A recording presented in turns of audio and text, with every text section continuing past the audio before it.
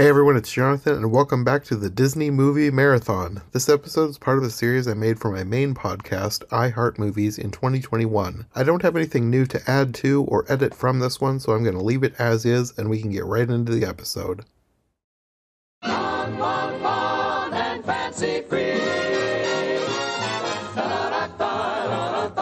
Hey everyone, it's Jonathan, and welcome back to the Disney Movie Marathon. Today we're continuing our journey through Disney's package films with fun and fancy-free. This was Disney's 1947 feature that paired two much longer short films than the previous package films, which had so far mostly consisted of short cartoons and musical numbers.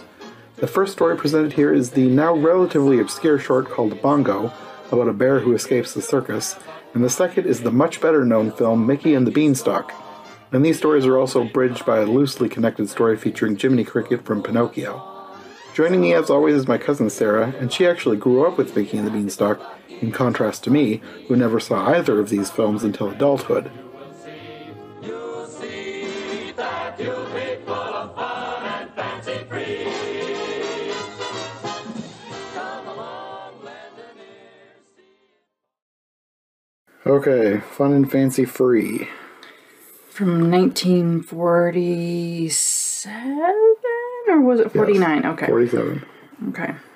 So, this is one that I wasn't completely familiar with until a couple years ago. Like, I knew about the Mickey and the Beanstalk segment. I don't think I'd ever seen it. I had no idea what Bongo was.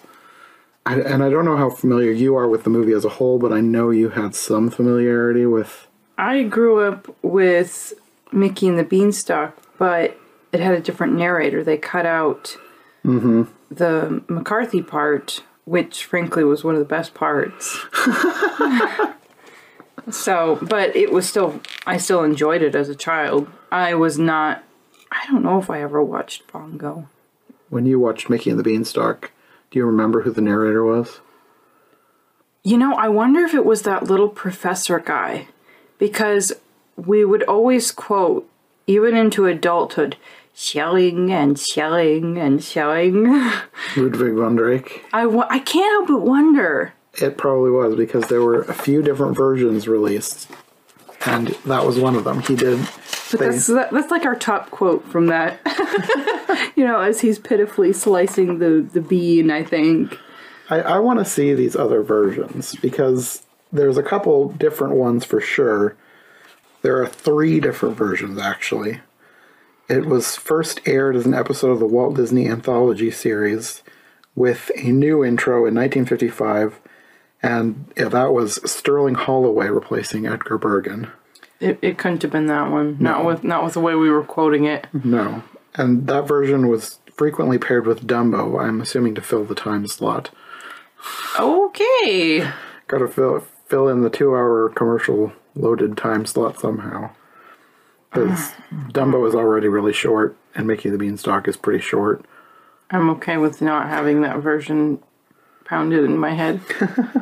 Second time was in 1963, same series, but with Ludwig von Drake narrating. That has to be the one. Mm-hmm. And that version was usually on home video releases in the 80s and 90s. Okay, that makes sense. Yeah, so that's probably the one you saw. And then the third version, and it's probably the one I want to see the most.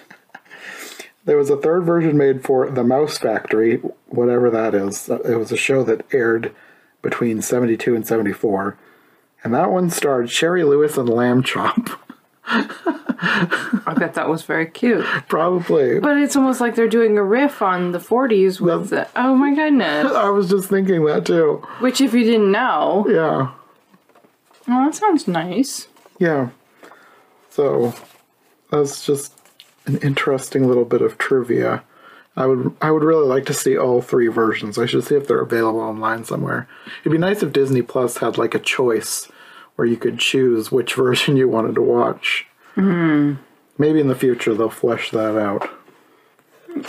When they finally add Make Mine music. Because that's still not on Disney Plus either. I can see where it wouldn't be super high on the priority list. Yeah. Even though it does have nostalgia factor for me.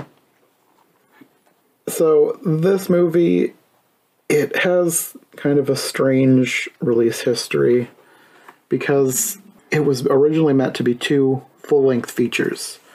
Like, a lot of these things during this period of time, they meant for things to be different than they were, but because of budgetary restraints. Like a whole movie, both of these? Yes. I could see that because there's no connection at all No. between them. And Bongo was originally envisioned to be a sequel to Dumbo. Because he's a circus bear. Oh. It was originally going to feature characters from Dumbo as well, but they ended up cutting that out. I suppose Dumbo wasn't going to escape into the wild, but, you know. No, I don't know that they never said Dumbo was, like, potentially going to be in the film, just, like, side characters from Dumbo. Okay. Well, Dumbo was its own thing, and I don't know how well that would have jibed anyway, because it's like, here's this character escaping, but nobody else does. But he's kind of a singular character in the circus during this one, so it works. Yeah. I had forgotten that this starts out with Jiminy Cricket and has Jiminy Cricket throughout it. And it's almost like, I suppose, the theme of optimism probably stretched from the 1930s, apparently post-war. I think by the 1950s, they probably felt like they had more to be optimistic about. But I just feel like there is a theme in the 1930s of, okay, let's be positive, we're gonna make it through. And I feel like that theme is continued in this one, even though it's 47, but it hadn't been that long since they had been in the war. Well, are you talking about the song I'm a Happy-Go-Lucky Fellow? Because that was kind of an interesting little bit of trivia. That was originally written for Pinocchio. So it probably was written around that time. Oh, so like the very beginning song. Yeah. Okay, well that fits totally with the 30s then. Yeah. It was probably written about the time that you're talking about with the optimism. Right. It just got cut from Pinocchio, but they still liked the song. They wanted to keep it, and they reused it for this movie. Right, okay. But it's featuring the lyrics of Fun and Fancy Free, right? Yeah. Okay, that makes total absolute sense. And it also, once he gets to the part where he's looking at he gets onto the bookshelf and there's a title called like Misery for the Masses, and he's looking at a newspaper with all of these dismal headlines. I think one of them had to do with extinction, and it just seemed timely. Oh, either that it just shows that things haven't changed as much, but I know that things have changed, and it does seem timely Well, there's that saying, the more things change, the more things stay the same, so... Okay. It was hard to catch all the headlines. It would have been nice to catch them more. I don't know if you wrote any of them down, but maybe it's just as well not to. I don't know, it just seemed quite apropos. And the idea of being optimistic is nice.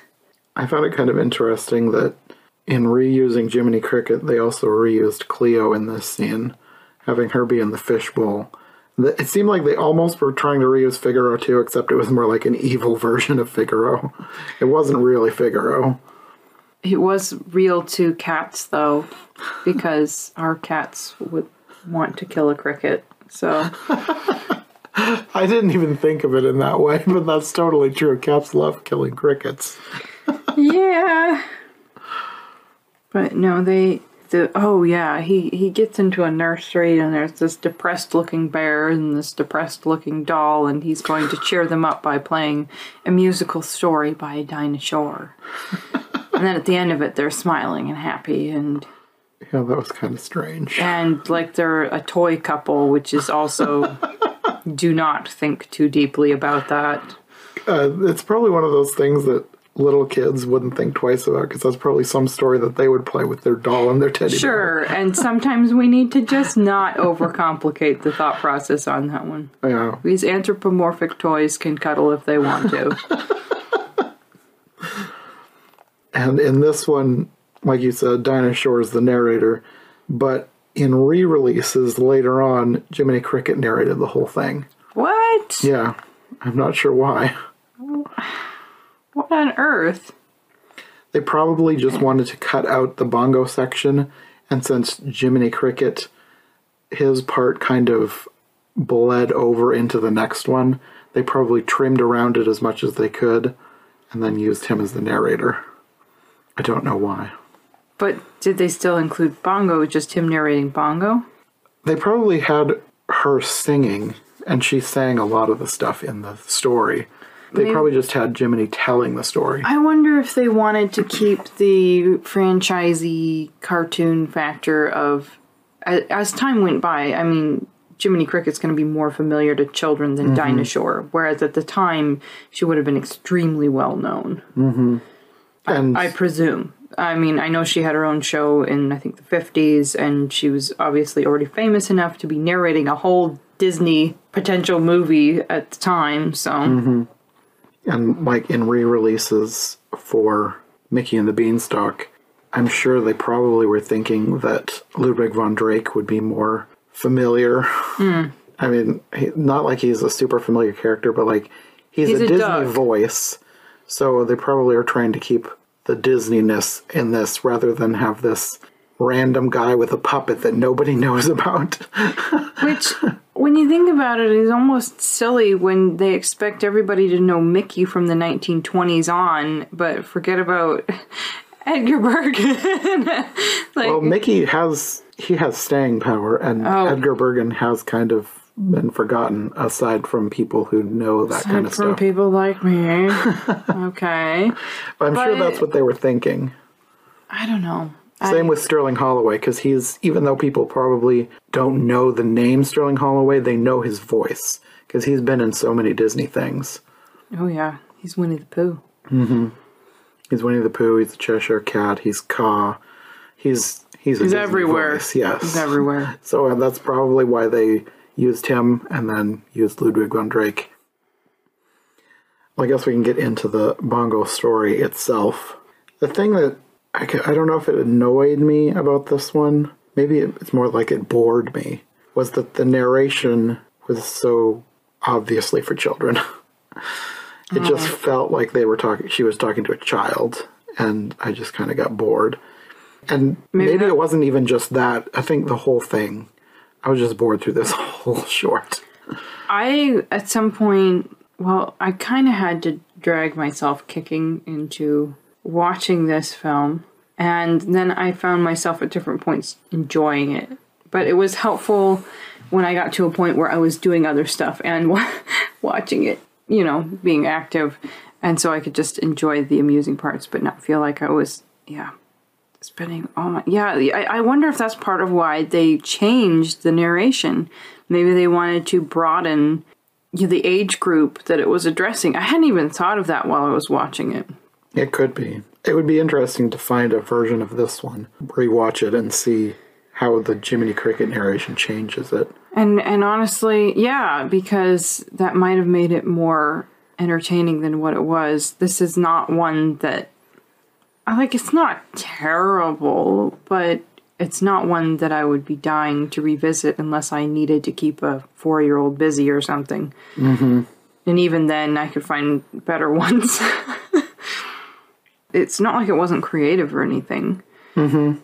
There were parts of this that I did like. The animation was good, and the part where the circus was set up and taken down amused me. The way that was good. Sucked up like a vacuum and then squirted out like toothpaste from the train.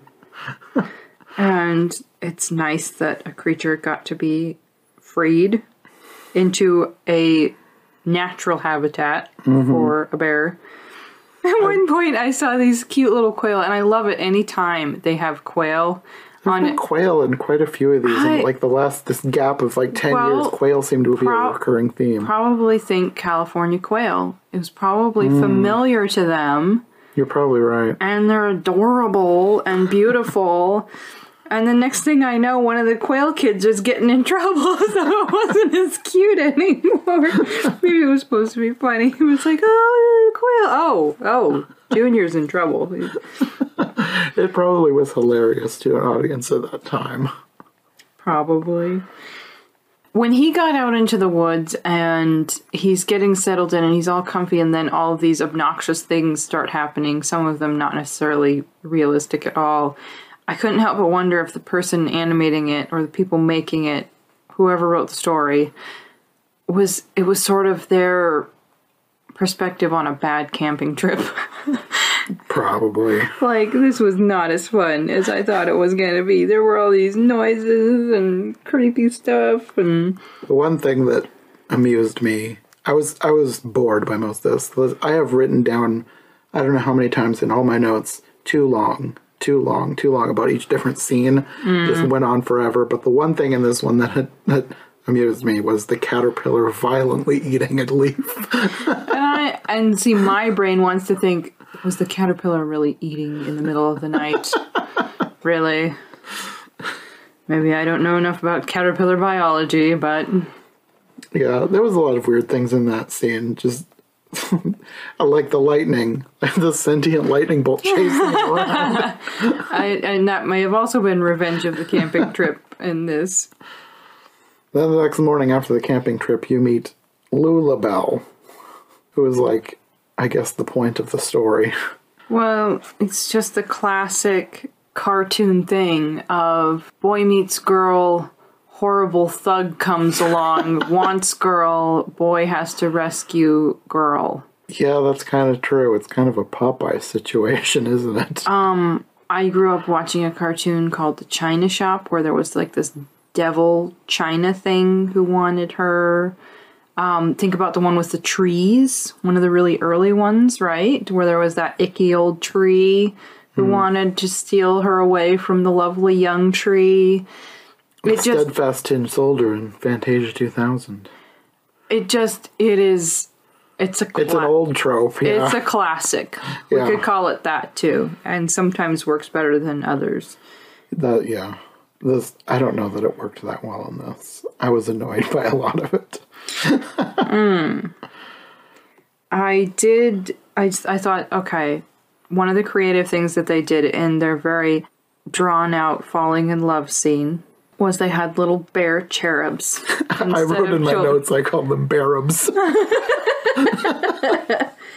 And the piece of heavy equipment machinery up in heaven dumping flowers on them, that was kind of a cute industrialized touch. But yeah, I can't totally... I mean, the song was kind of nice for a love song. Mm-hmm. But no, I it's one of those where I don't need it to be happy. And they did some creative things with it, but I don't need it to be happy. Yeah, and it just, like I said, it went on forever. This is one, like, most Disney movies, I don't really mind watching them again, but if I were to rewatch this one, I think it would be more for background noise than anything, because I can't see myself sitting down to actively watch Bongo. If you needed to amuse 4-year-olds, and maybe while they're playing with toys and doing a puzzle at the same time, one of the things that was kind of out there that seemed like it could be maybe in Over the Garden Wall or some more, I don't know, out there cartoon was the yawning trees. I wrote that down too. That was kind of a random inclusion. It worked with the going to sleep scene, but it was, I don't know, weird and artistic enough that it could have been gone in something else. And now that I'm thinking about it, that kind of makes the scene the next day kind of disturbing when the huge bear is like ripping trees apart. Oh, my brain did what it was supposed to do and just forget about all that. And No, mine did too. It only just now dawned on me, like, that bear was like shredding the trees. yes. And no, I did not remember this being as long as it was. So there's this whole long drawn out thing about how she chooses him, but she chooses him with a slap, and that's supposed to be normal for bears, which I highly doubt in the wild. I was going to ask you, is this like a bear thing that they're turning into something more? Because I've never heard of this. In all my years of watching nature programs, no, I don't know if... I doubt that a male bear would show any sort of violence towards female, probably towards other males and towards cubs. But yeah, no. The time when you might see a female showing violence would probably be if she was trying to defend her young against a male or get food or something. I don't know. So yes, this I think is totally made up. And it's a long song to give you a point about something that isn't true. It was a weird scene. Scenes. Yeah. Because how many scenes? Because it's like she accidentally slaps the bad guy and Bongo doesn't know enough to slap her back. And maybe I'm overthinking this too, but like she slapped Bongo first, all the bears saw it, and then she accidentally slaps the other guy and all the bears accept that immediately as like, well, they're engaged now, even though she slapped Bongo first. But Bongo didn't slap back and the other guy was all excited like, yeah. He didn't slap back right away either. All the bears just gathered around them like, oh, that's a match made in heaven. And also the ugly bear slapped Bongo across the forest. So does that mean he wants Bongo? That is... They didn't think this through very well, I don't think. If it hits you more than 40 feet, then it's not a love slap, maybe. This conversation's taking a turn here. I mean, it took a turn when they invented slapping for love for this movie. What do the slaps mean? I don't know. It's one of those things where you can't think too deeply about it. I don't think it's not meant to be deep, so thinking too deeply doesn't, except to think, okay, this is not something that I desperately need. Yeah, if it was meant to be deep, he wouldn't defeat the ugly bear with a unicycle and his circus riding skills. And nobody really gets hurt because even when he does defeat the bad bear, he's still going down a river, hanging onto a log, which is kind of nice for children. They're not always that nice about it. But of course, that also leaves a loose end. Doesn't it? Because he can come back. Yeah, that's true. But at this point... I don't want a sequel, though. No. You're just supposed to accept that the trouble is over and everything's going to be okay. Yeah.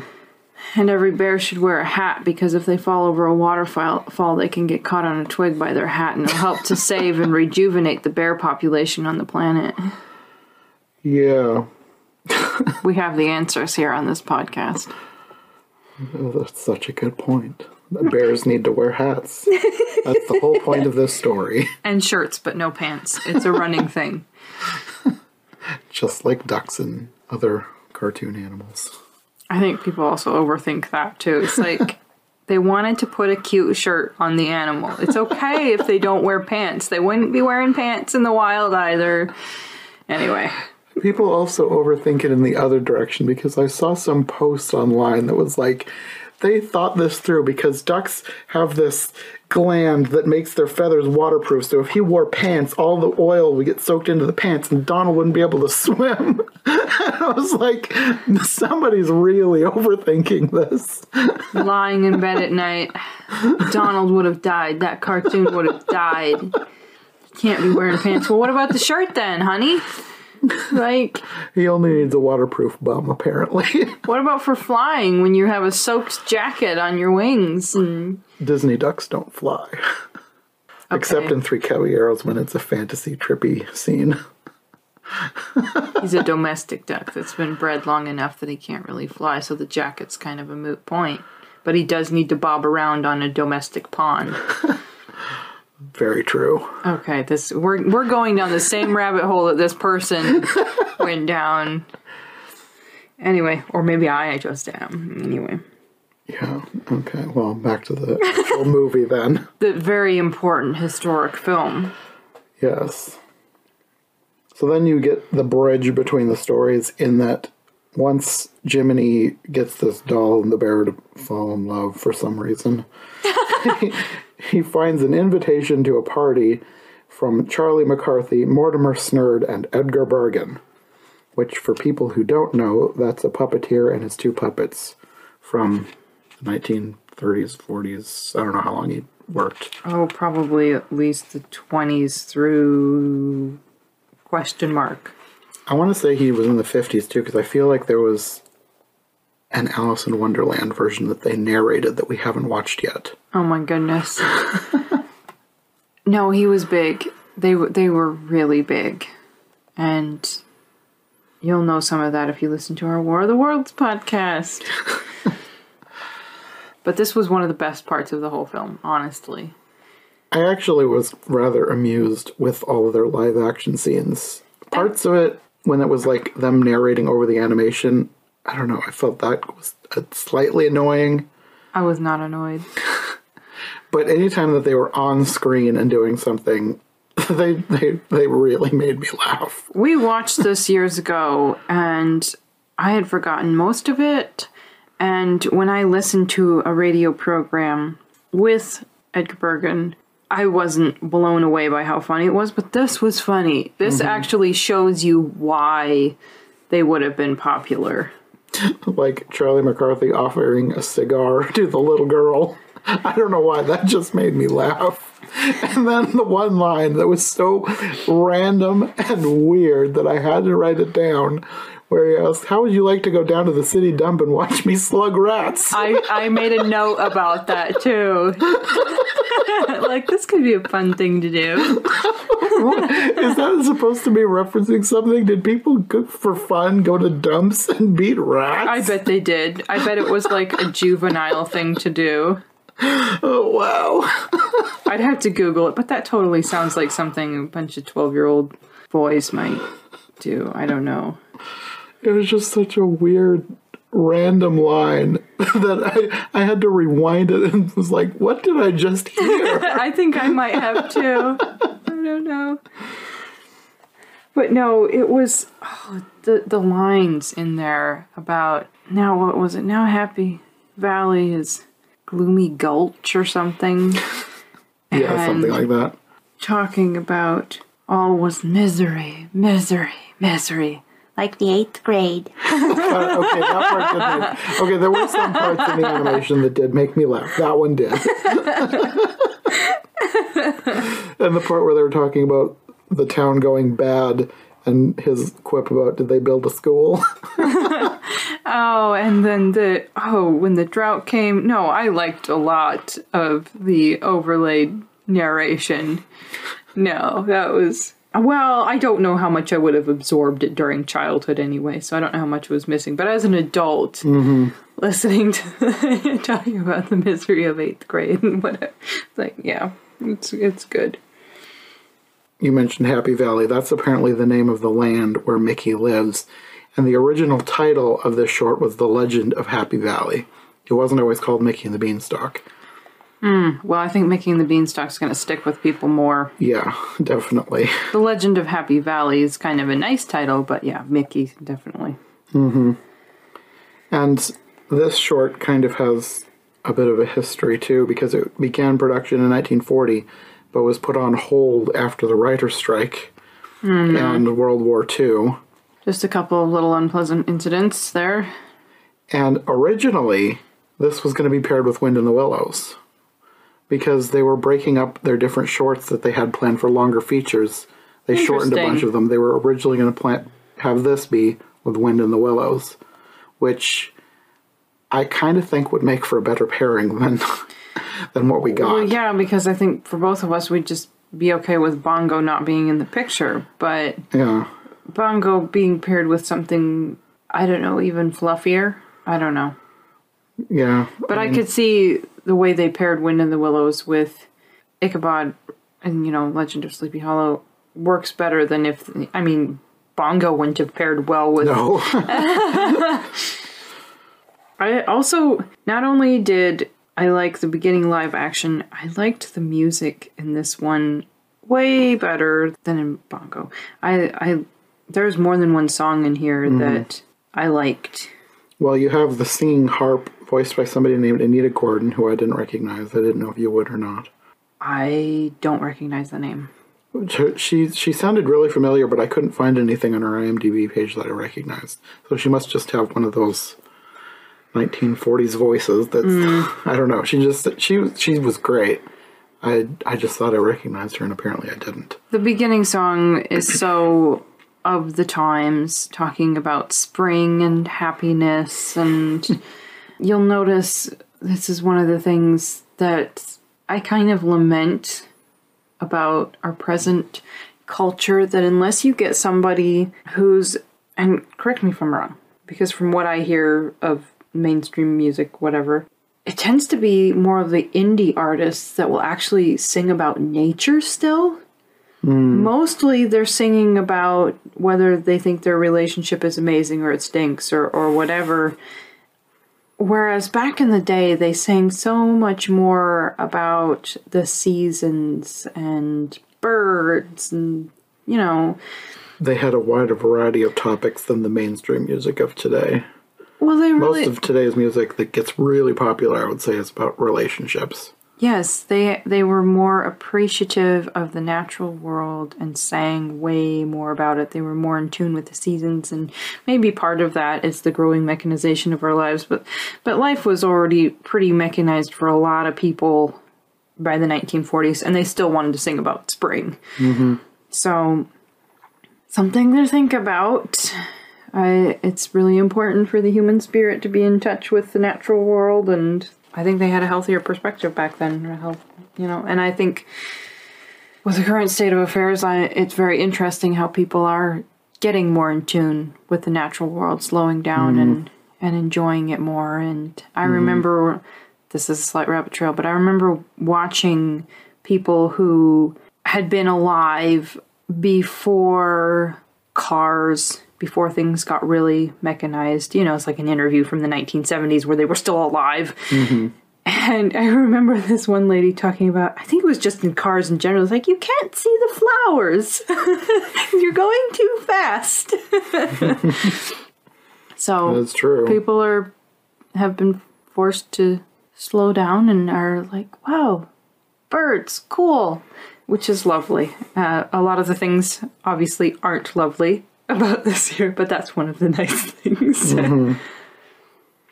To the actual plotline, perhaps. Well, in this scene, thinking about spring, this is just a random observation, but I could have sworn that all the cows and bulls looked like they were straight out of the Ferdinand cartoon.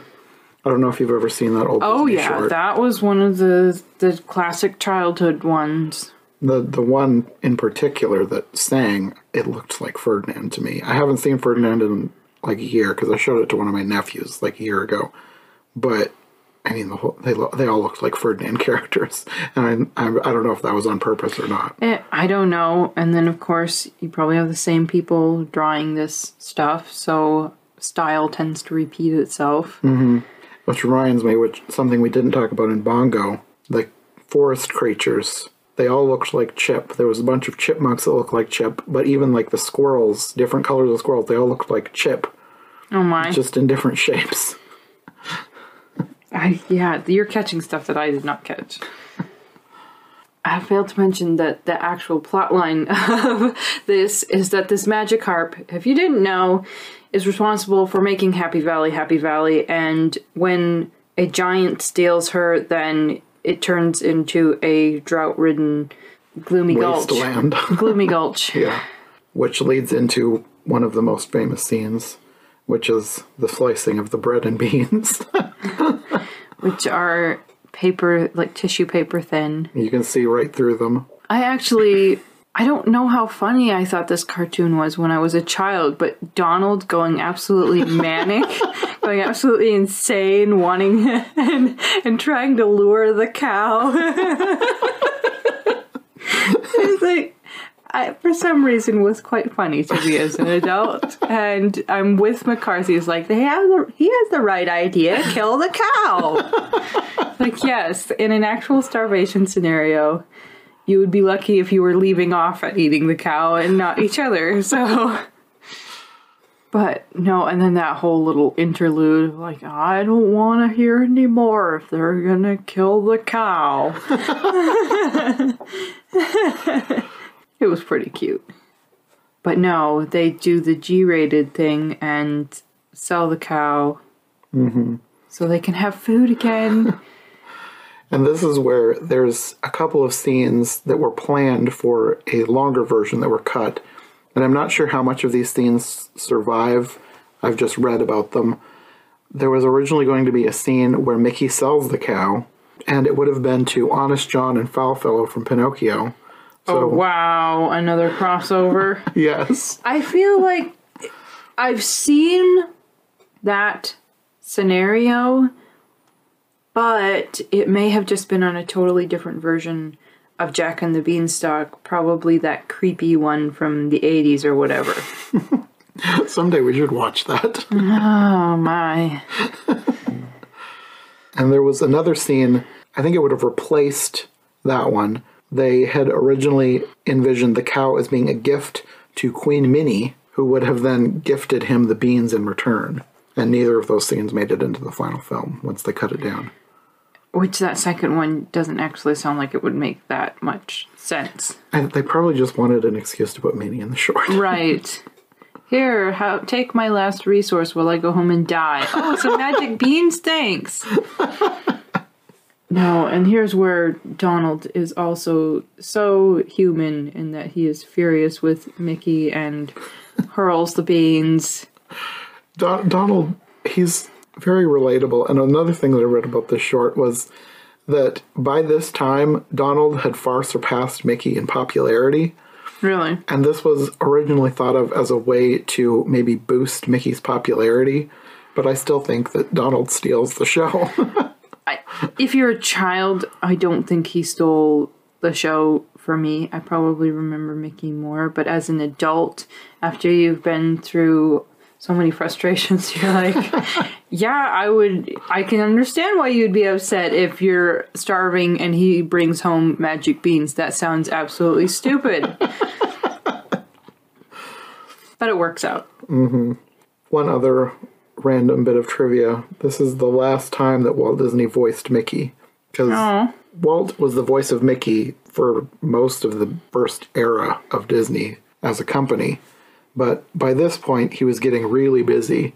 So he ended up making this one his last time voicing Mickey. And who stepped in afterwards? One of his sound effects artists, Jimmy McDonald. Which I'm not familiar with this person. No. But apparently he voiced Mickey from 1947 to 1978. Yeah, slightly important, poor guy. I think the scene where the beanstalk is actually growing while they're sleeping was quite creative and very nicely done. The music was good. From what I think it was a good Disney scene. There's a lot of stuff here once they get to the sky that I feel like they could have done more with if they'd made this into a longer film. Because there's a lot of good imagination in here, just all the giant things that they come across. There's at one point there's a dragonfly that's basically like a fighter plane, and all the giant food. They could have turned it into far more of a quest, like the people selling him the beans. It could have been like, okay, these will take you to the sky, and you must rescue the harp, and then have them meet all of the challenges up there. But at this point, they're half dead. They need to get to the castle and get something to eat. Yeah, they basically have a giant feast. Of course, they could have eaten giant food on the way to the castle on their quest, but, That's true. it's a little late to rewrite. They could have caught that giant fish before it caught them. The giant insects were an interesting touch. Well, the giant fish ate the giant insect. Yeah. Yeah, anyway. This is a fun cartoon. This is one that I would actually rewatch. Yeah, I would watch this a lot sooner than I would watch Bongo, the first half. Oh, yeah. And I don't think it's just nostalgia factor. No, this is actually a good story. It's genuinely entertaining. Yeah. I even kind of like the belabored Jell-O scene where Goofy is struggling to get his hat back on top of a giant blob of Jell-O. Yeah, that Jell-O scene did take a while. But no, they make their way into the castle. Goofy loses his pants, but gets them back up again. He doesn't really lose them. They just get caught in the door. Oh, that's also a classic Disney thing of the polka dot boxers. Except for Donald. Yeah, another reason not to wear pants. You won't have to lose them in the first place. Only attempt when you're a duck. So at this point is where you meet the giant, whose name is Willie. They made him look so terrible when he's kidnapping the harp. Like these claw-like things coming at her. But when you meet him, I appreciate that they made him not scary. He's kind of an idiot. He really is. And he loves pink. When you think about it, he's like a giant child. Yeah. And they just made him kind of funny and cute, and he wants to turn himself into a pink bunny to impress them. That was kind of weird, too. Like, they say that the giant can turn himself into anything.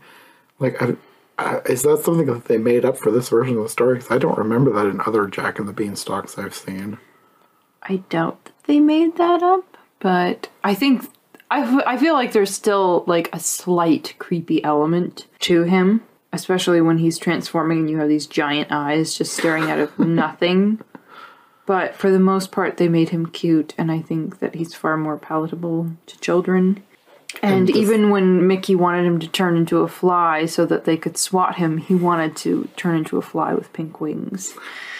I think he said something about, like, a cute fly. Yeah, probably.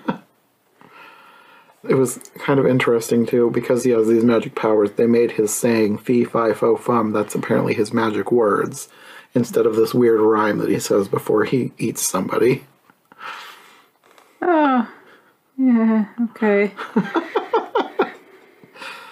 Another thing about him was that his voice kind of threw me, because I'm so used to the Mickey's Christmas Carol version, because he's the giant for Christmas Present in that. And I'm so used to that one. And his voice is not the same. Like, it's similar, but it's not the same. So it just kind of threw me on this. It felt off, because I've seen Mickey's Christmas Carol a lot more than I've seen Mickey and the Beanstalk. And I've seen it, like, maybe twice. So that wasn't on my radar. This is another one of those things where I liked the first song that the harp sang, and then she was singing this really sweet song to the giant. And it's nice when you listen to a cartoon, you're like, I would listen to that again. That's nice. She had a good voice. Yes. And she's helping Mickey know where to look for the key. He thinks that he's locked all of them into the box where he had the harp, but Mickey managed to get out without getting shut in there. One of the things that's interesting is when he gets into the giant's pocket, there's this whole scene where he upsets a snuff box with decorative lettering on it, which is obviously something that would not be...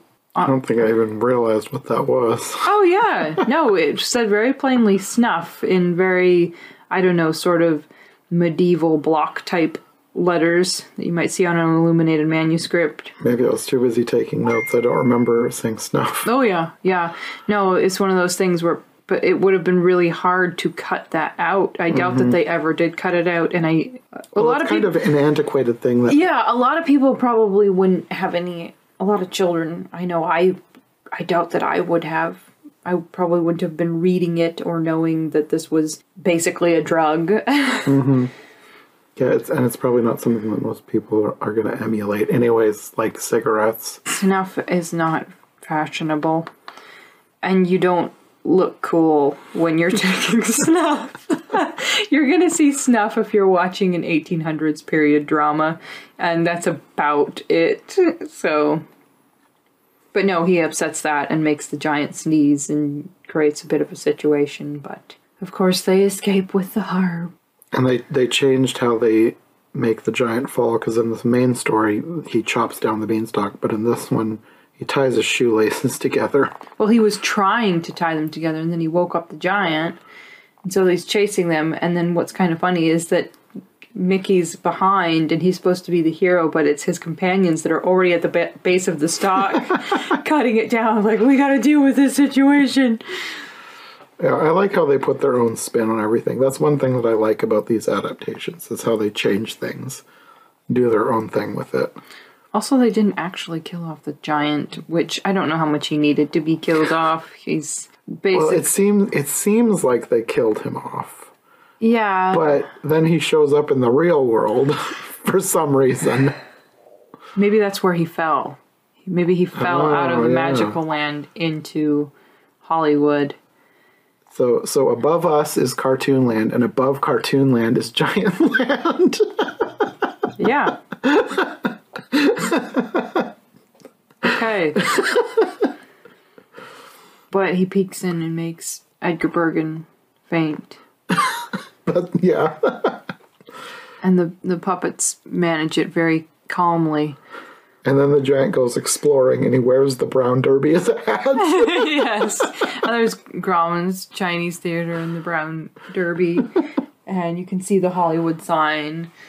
But yeah, he's sort of creeping through the town, not disturbing anything except for ruining the Brown Derby. I wonder if there was anyone working in there that night.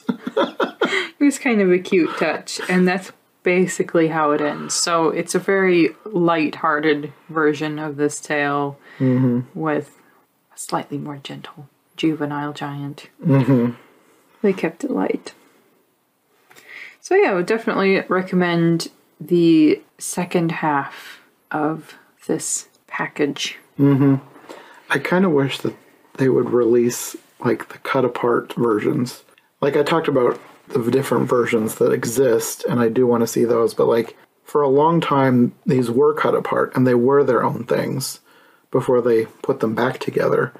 And I just feel like, and maybe this is coming, but I feel like Disney Plus is maybe sort of wasting some of their opportunities to do some of these old things, like the old Walt Disney Anthology TV shows. Even though they were reusing a lot of stuff, I still would like to see those shorts, and even like the old shorts that they reused in that context. I think it would just be interesting. So you basically just want to see everything, right? Yeah. I'm sure they exist somewhere on the internet, and if I looked hard enough, I could find it, but I just want Disney Plus to make it easier. Sure. Maybe at some point they will. I hope so. Because there are a lot of people who want a lot of that old historical TV programming, and I feel like they have to at some point.